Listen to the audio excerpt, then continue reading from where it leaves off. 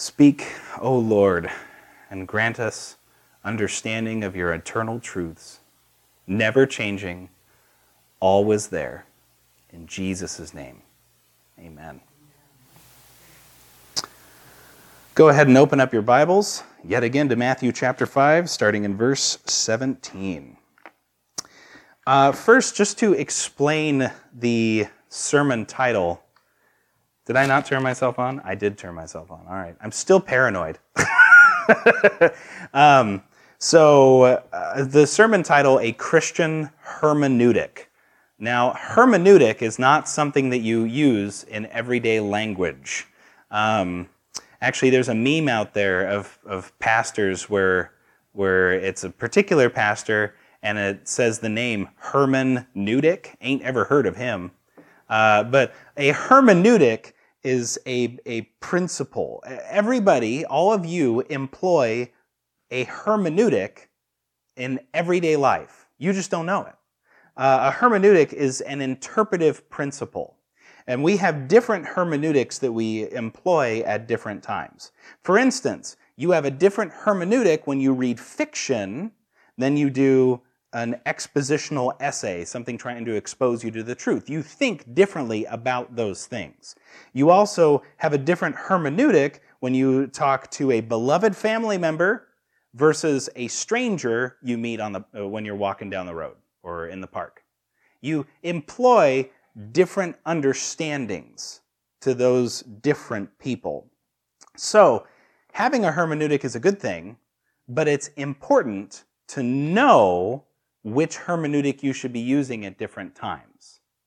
So, in the year 2000, which is 20 years ago, believe it or not, in the year 2000, our denomination, the Southern Baptist Convention, put to practice a hermeneutic when they put in a request to change our doctrinal statement, our statement of faith, the Baptist Faith and Message.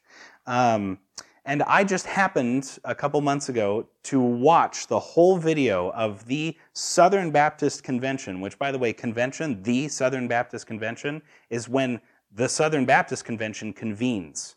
Believe it or not, that's actually, when we use that phrase, we mean that we have convened. It is a convention, right?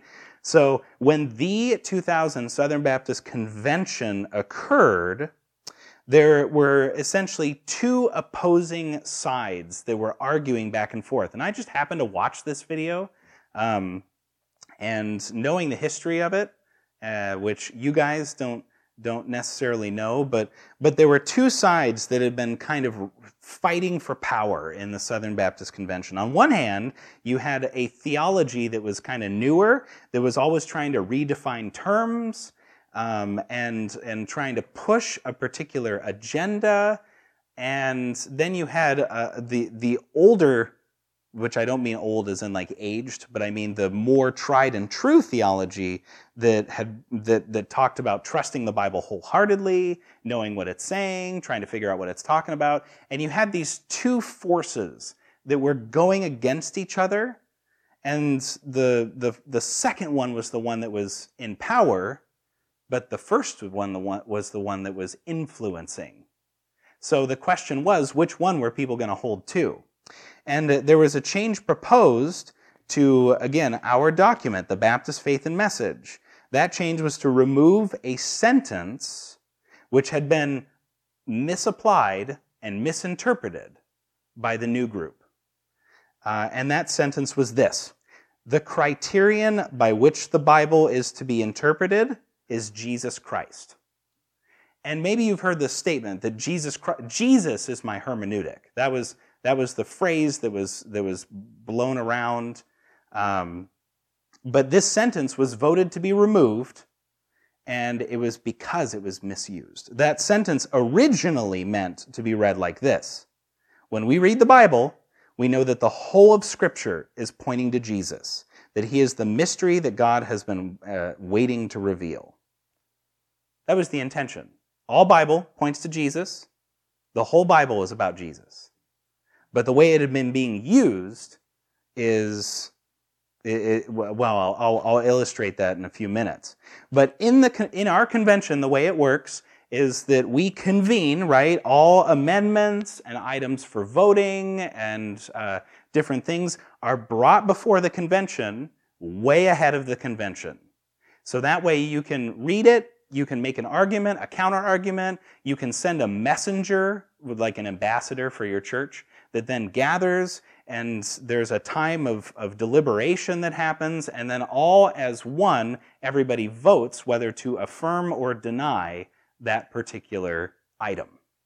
So one of the statements that a Texas pastor used to request that this not be removed, right? So this is the newer party, this is the not good hermeneutic party, but a Texas pastor made this statement. He said, where am I? Just totally lost my thing. There we go. He said that the Bible is true and trustworthy, but the Bible is still just a book. So, so that was one of the things, one of the arguments against. And so it was voted that this sentence be taken out because it was misapplied. Not that the truth wasn't there when you think about it rightly, when you interpret it rightly, but it had been interpreted wrongly. That's why we have the Baptist Faith and Message 2000 as opposed to the 1968. That's why things have changed. There's a whole host of issues surrounding that change too. Like if you ever want to watch it, it's on YouTube. You can watch like the 2 hours of deliberation, and you sit there thinking like, oh my gosh, just end it. Like, why are people still arguing? But it was important. It was really, truly important. So what does that have to do with our text today? Well, our text today is talking about essentially what Jesus thinks of the Bible. We're going to see whether or not Jesus looks at the Bible and says, it's true and trustworthy, but it's still just a book. We're going to be looking at what he thought in general hermeneutical interpretive principle, what Jesus would think when he read of Moses, of Isaiah, of David, and along with that, when we read our passage today, it's going to tell us how we ought to think about Scripture. So, just as a sideline, there's certain lectures, and I say lecture, that have made an indelible imprint on my theology and character that I could bust out. Like if somebody were to raise a particular question about the sufficiency or reliability of Scripture, I could just like, all right, 45 minutes. Give me 45 minutes. Let me get a PowerPoint ready. I will boom this out and we'll go. This is one of those things, and I don't have a PowerPoint for that reason. Because I don't want to do that to you poor loving folks. Anyway, so let's read our text for today. It's Matthew 5, starting in verse 17. Do not think that I have come to abolish the law or the prophets. I have not come to abolish them, but to fulfill them. For truly I say to you, until heaven and earth pass away, not an iota, not a dot will pass away from the law until all is accomplished. Therefore, whoever relaxes one of the least of these commandments and teaches others to do the same will be called least in the kingdom of heaven. But whoever does them and teaches them will be called great in the kingdom of heaven. For I tell you, unless your righteousness exceeds that of the scribes and the Pharisees, you will never enter the kingdom of heaven. This is the word of the Lord. All right, so Jesus here in this section is actually giving us what we would now call a transitional paragraph. He's shifting gears. He's moving from one topic to the next, and he's giving us that heads up. When Jesus is breaking from the Beatitudes, when he's moving into something new, he's trying to give a heads up to his audience. Like this, this is a new thing. Let's look at a new thing. So his first declaration is that he has not come to abolish the law or the prophets. Not come to abolish. When I first started my Christian walk, I had some well-meaning friends that told me, listen, the Bible's a big book, but the ones you really need to care about are the ones in the red letters. You ever heard that? Have you ever seen a Bible with red letters? This became popular predominantly in the 1970s, and it's still popular today, but when you get a Bible, sometimes letters of Jesus, words of Jesus, are printed in red ink to show them apart. And so I had some well-meaning friends that said, listen, you need to just read those red letters, because I had a friend that told me to read the book of James first, read the book of James, and then I was like, now what do I read? It took me like 10 minutes. What do I read next? And so these friends said, focus on the red letters. Read a gospel. You're going to see all the red letters of Jesus. So, not knowing that as a good Christian, you're supposed to read the Gospel of John first, I read the Gospel of Matthew, because it's first in the order. When you go to the New Testament, Matthew's the first book. So I read the New Testament, and then I come to Matthew 5:17, and he says, in red letters in my Bible at the time, do not think that I have come to abolish the law or the prophets. So, wait a second. You told me to read the red letters, and those are the most important ones. And yet Jesus, in red letters, is telling me, no. Don't just read my red letters. Read the whole of it. You can imagine how surprised I was and how upset my friends were when I took that to them. But it flies in the face of my well-meaning friends. And I'm sure you've heard that. Red letter Christians, it's a popular thing in terms of what popped out of the early 2000s. And red letter Christians was a response kind of to the Baptist Faith and Message 2000s change. Because at a very clear point, the Southern Baptist Convention, as the largest denomination in the world, made the statement that Jesus is not my interpretive principle. The whole of Scripture is. And that got a lot of backlash, by the way, because, like, for instance, Christianity Today, I think it was, posted an article at the time that said the Baptists now believe in a quadrinity, the Father, the Son, the Holy Spirit, and the Bible, as if we've deified the text. So, I think that it's important that we recognize that the abolishment of that sentence was a good thing, but Christianity Today got it wrong. That Texas pastor got it wrong. When Jesus says that he has not come to abolish the law and the prophets, he's telling his hearers what we're going to hear next in future sermons, where Jesus says, "You have heard, but I say." That sounds like a rewrite. That sounds like an abolishment. That sounds like a change. But that's not But he's not changing things. Jesus is not changing anything. So he's setting up his hearers to be prepared that he is not altering. He's pointing to the heart of. He's pointing to the core of. So, what is a Christian hermeneutic?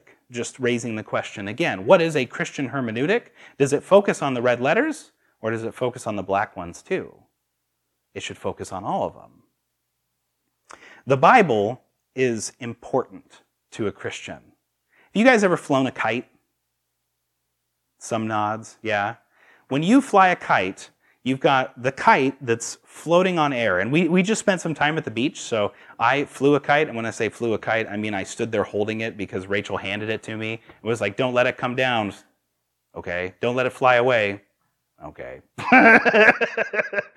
So I just stood there holding it while my kids were having fun, and I'm looking there like a doofus with a big old butterfly. Anyway, so when you fly a kite, there's certain laws of aerodynamics that are in place.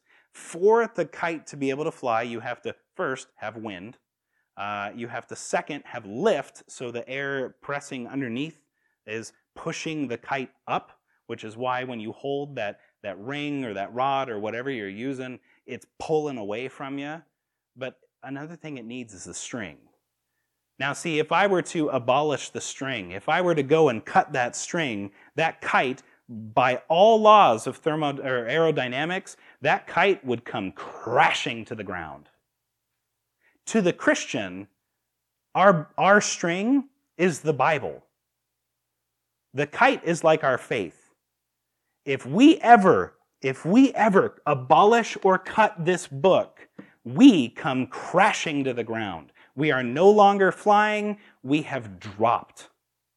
To neglect this book, Jesus is saying, is to totally misunderstand his purpose.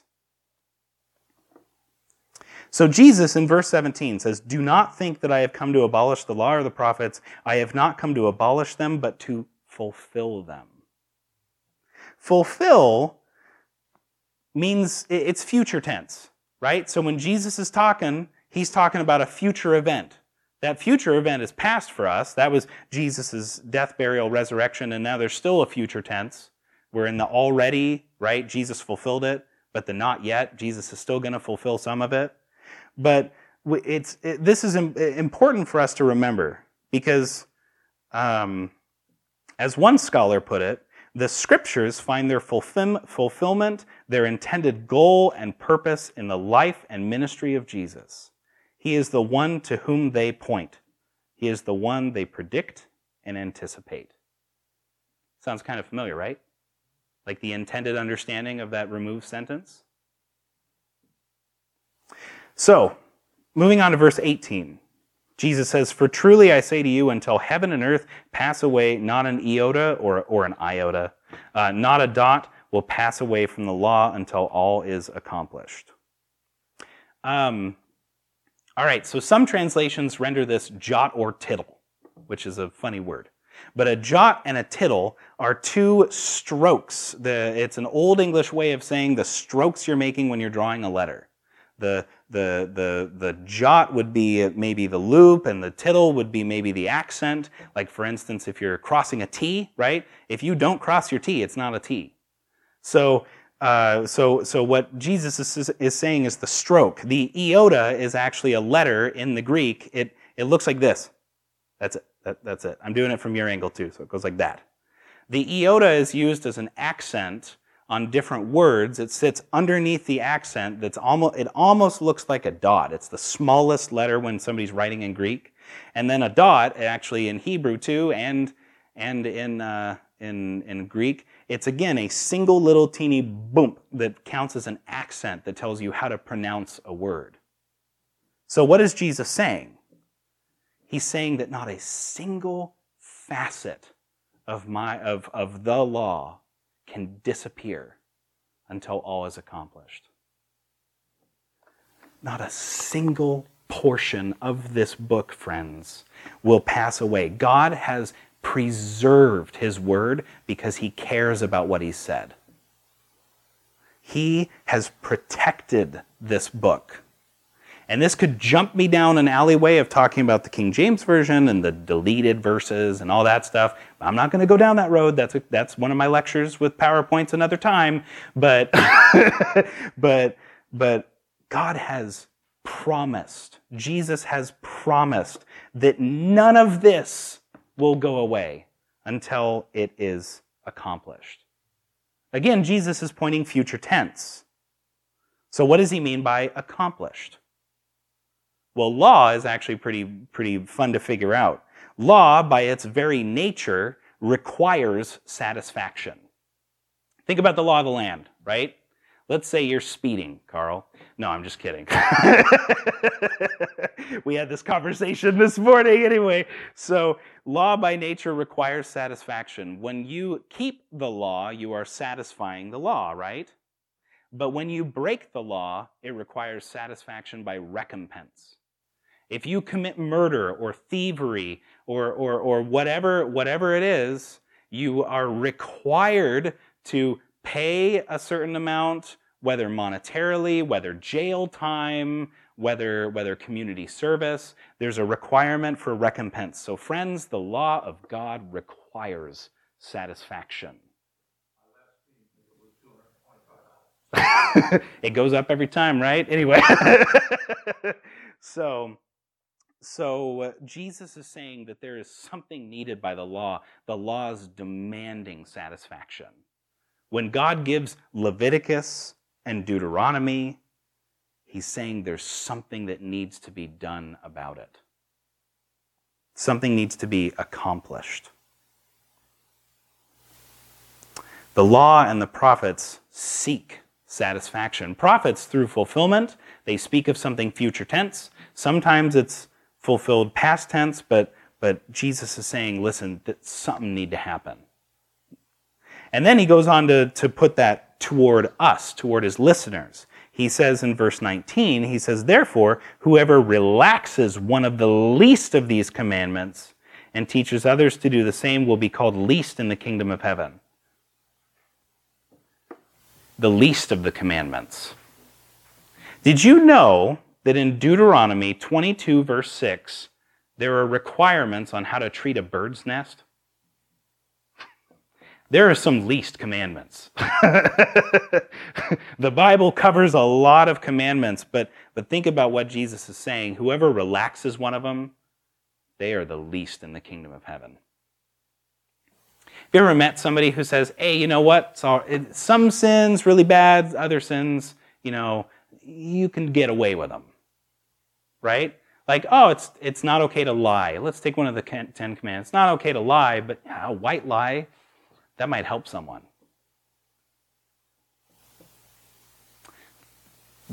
Whoever relaxes one of these commands shall be called least in the kingdom of heaven.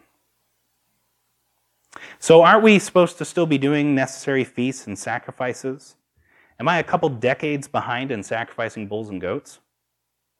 Should I have already made a pilgrimage or traveled to Israel to have partaken in the tax to the temple that's required? Am I not growing enough fruit to make first fruits?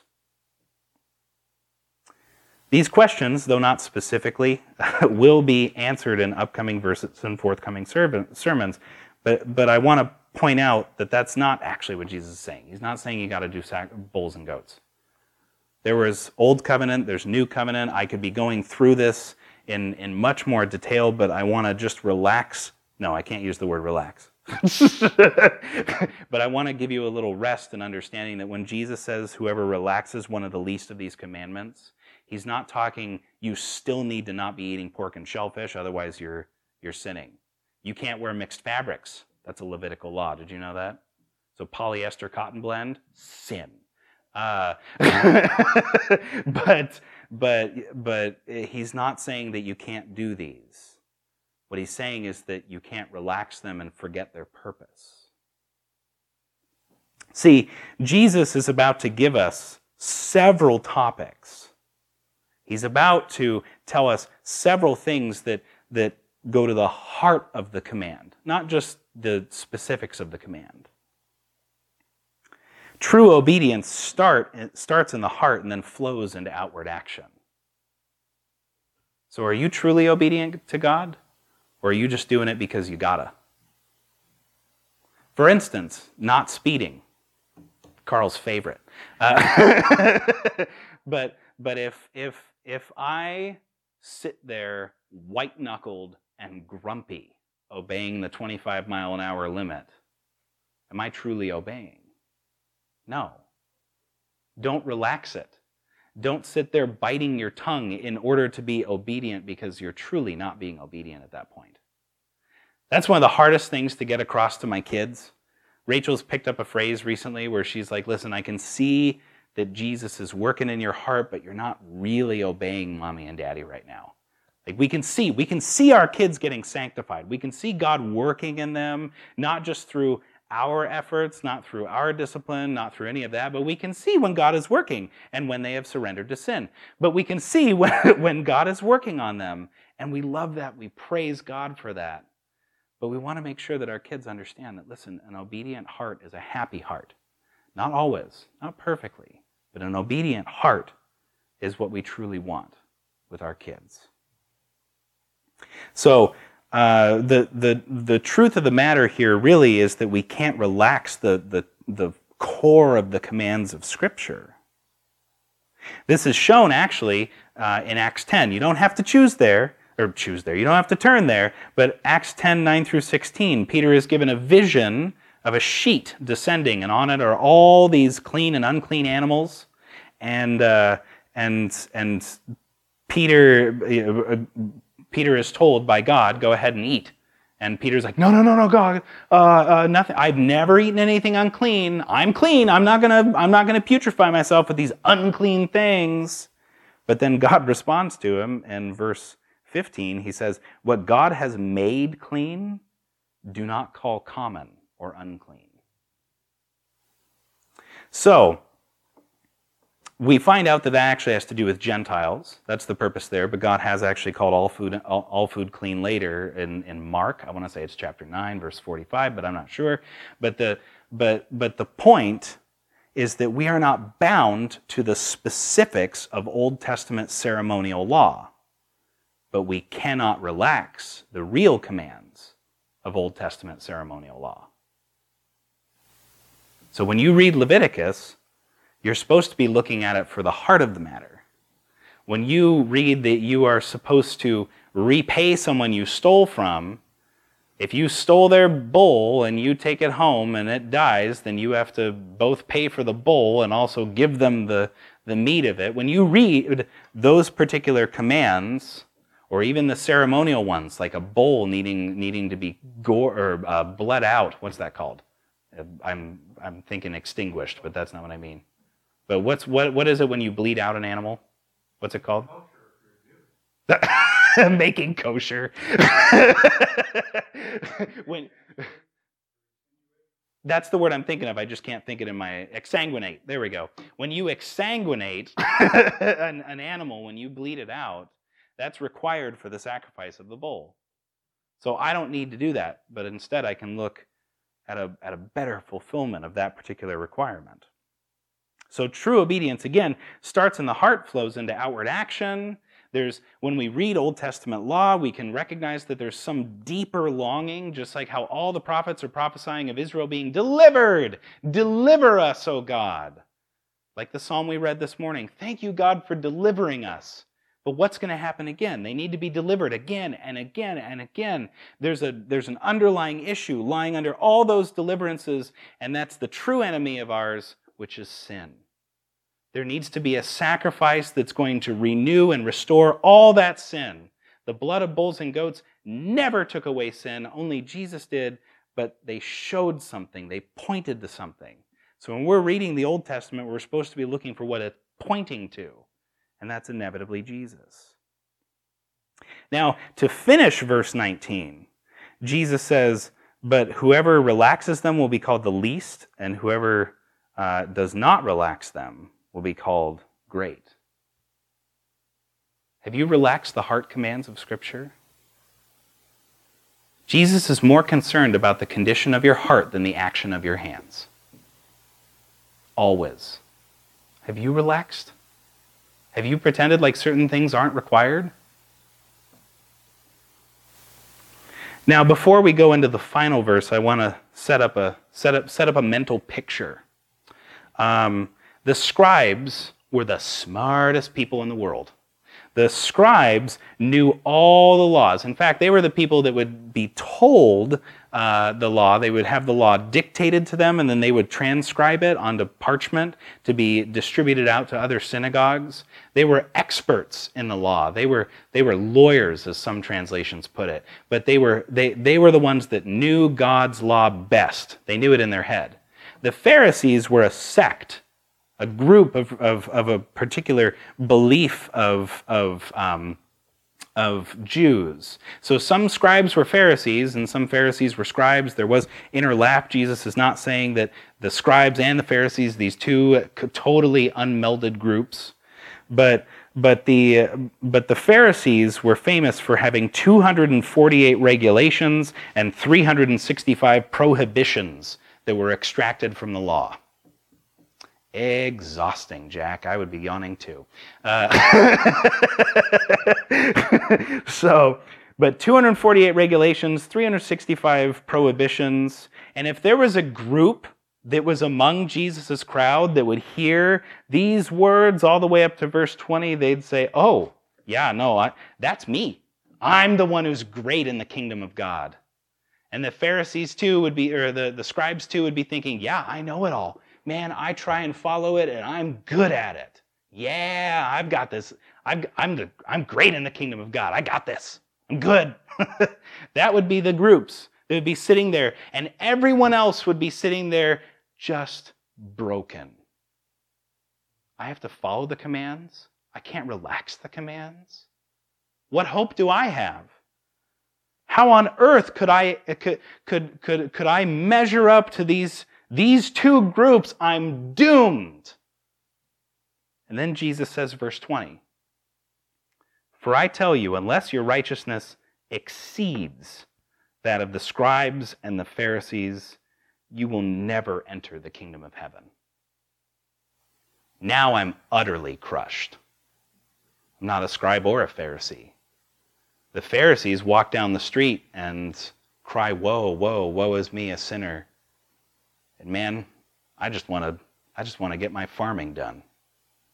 I just want to finish my carpentry. I don't think about how I'm a sinner. It's not how I do.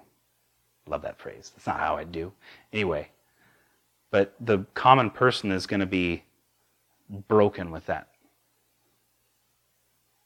So what does it mean to have your righteousness exceed that of the scribes and the Pharisees?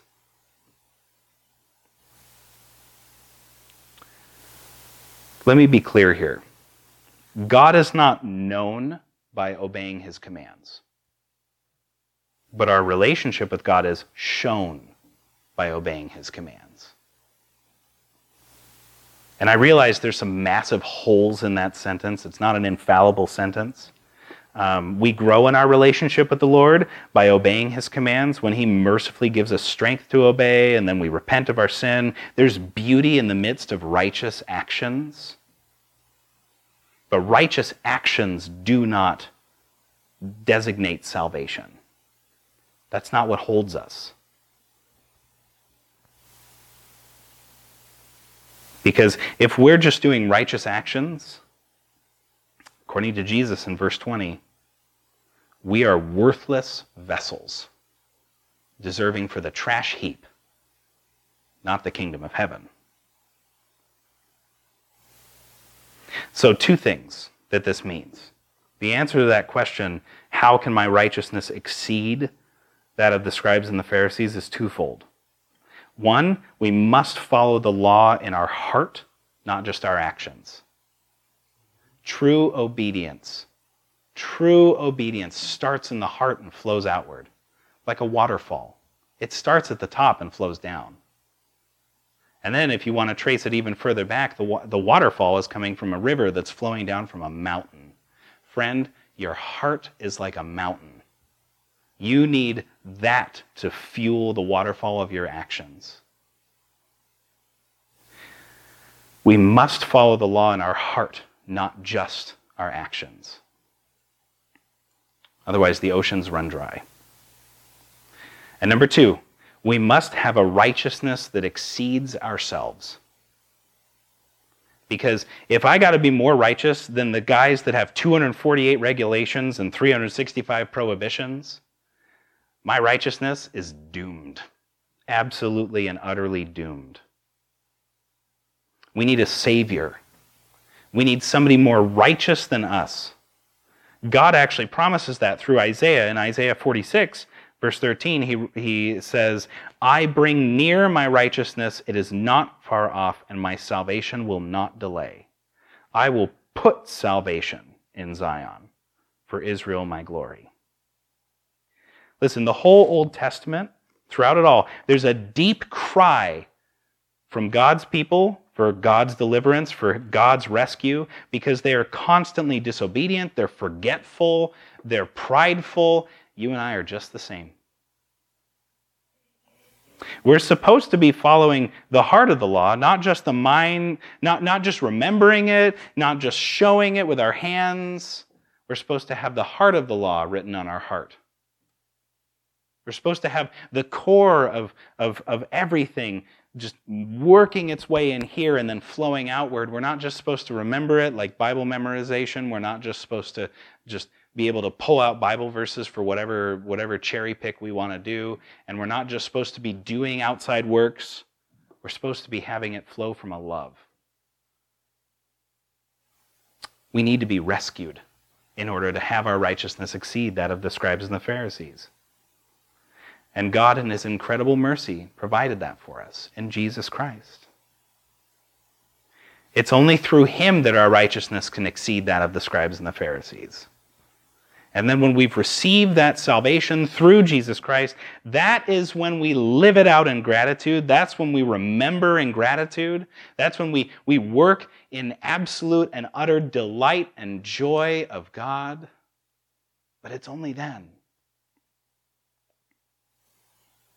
So what is a Christian hermeneutic? What is a Christian understanding and interpretation of the Bible? A Christian hermeneutic is where we interpret the Bible like Jesus, meaning we see it as factual, we see it as true, we see it as inerrant, without error, we see it as inspired, meaning God brought it forth, he's the author. We don't read the Bible as we don't read the Bible with a Jesus lens. We see Jesus through a Bible lens. It's right here where we can see and behold the glory and beauty of God on earth. When we read these words, that's when we're able to see and delight in him. Listen, the whole book that God has given us, he gave for us to know him. We live in a totally weird time where we can get the Bible in a million different ways. I summarized it to 1 million. Because that's accurate. But we can get the Bible in a million different ways.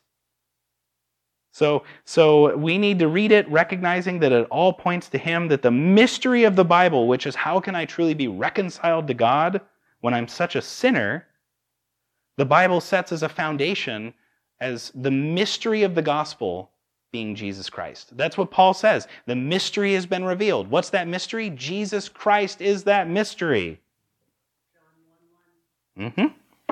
As the Baptist Faith and Message puts it, the 2000, it says, the Bible is a perfect treasure of divine instruction. It has God for its author, salvation for its end, and truth without any mixture of error for its matter. That's a Christian hermeneutic. That's the hermeneutic Jesus had, the hermeneutic he employed. So today I leave you with two implications. Two implications. If you remember nothing else, remember this. Read the Bible, all of it, and see your need for Jesus in every page. Yes, read Numbers. Yes, read Leviticus. Yes, read Deuteronomy about the bird's nest. Read it. And see that when you're reading it, it's testifying of your need for Jesus.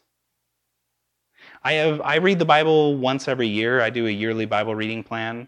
Garnet was talking about how she read the Bible in 60 days, 30 days? 30 days. I ain't doing that. I'm sorry. 4 chapters a day times, nope, too many. But read the Bible every year. I can recommend 2 plans that I use. I love them. The McShane Bible Reading Plan, the Discipleship Journal Bible Reading Plan. I can print out things, check boxes, they're great. But also recognize your need for Jesus in every page. This is a children's book. And I try not to offend people when I meet people that are new to the faith. I recommend this book. I say read this. Even when I recommended it to a guy that was in his 80s. I said, read this children's book. Please don't be offended. I have this memorized, but I might as well just show the page. But in the introduction, these are the words that it gives. And I think this is something for us all to remember, and I'm going over time, I'm sorry. Now, some people think the Bible is a book of rules, telling you what you should and shouldn't do. The Bible certainly does have some rules in it. They show you how life works best. But the Bible isn't mainly about you and what you should be doing. It's about God and what he has done. If you want a book to read, borrow it. It's great. The Jesus Storybook Bible. And then the second implication is seek God's righteousness. Don't try to be righteous on your own accord. Be righteous out of gratitude. Righteousness that flows from your heartfelt delight in God is that which will exceed the scribes and the Pharisees. Let's pray. Lord, I'm so glad that you held your word in such high standard that you've preserved it through thousands of years. Through every desert storm, every single possible flood or problem, you have maintained it and preserved it so that we can pick up a leather-bound or even pleather-bound book or paperback book and read precisely what you intended to have for us. Sometimes translations differ. Sometimes they say the same thing. And yet we can still, through the wonderful work of your Holy Spirit, discern what it is you're saying. Lord, help us to cling to that promise. May we love the fact that you did not come to abolish anything, but you came to fulfill it for us. In Jesus' name, amen.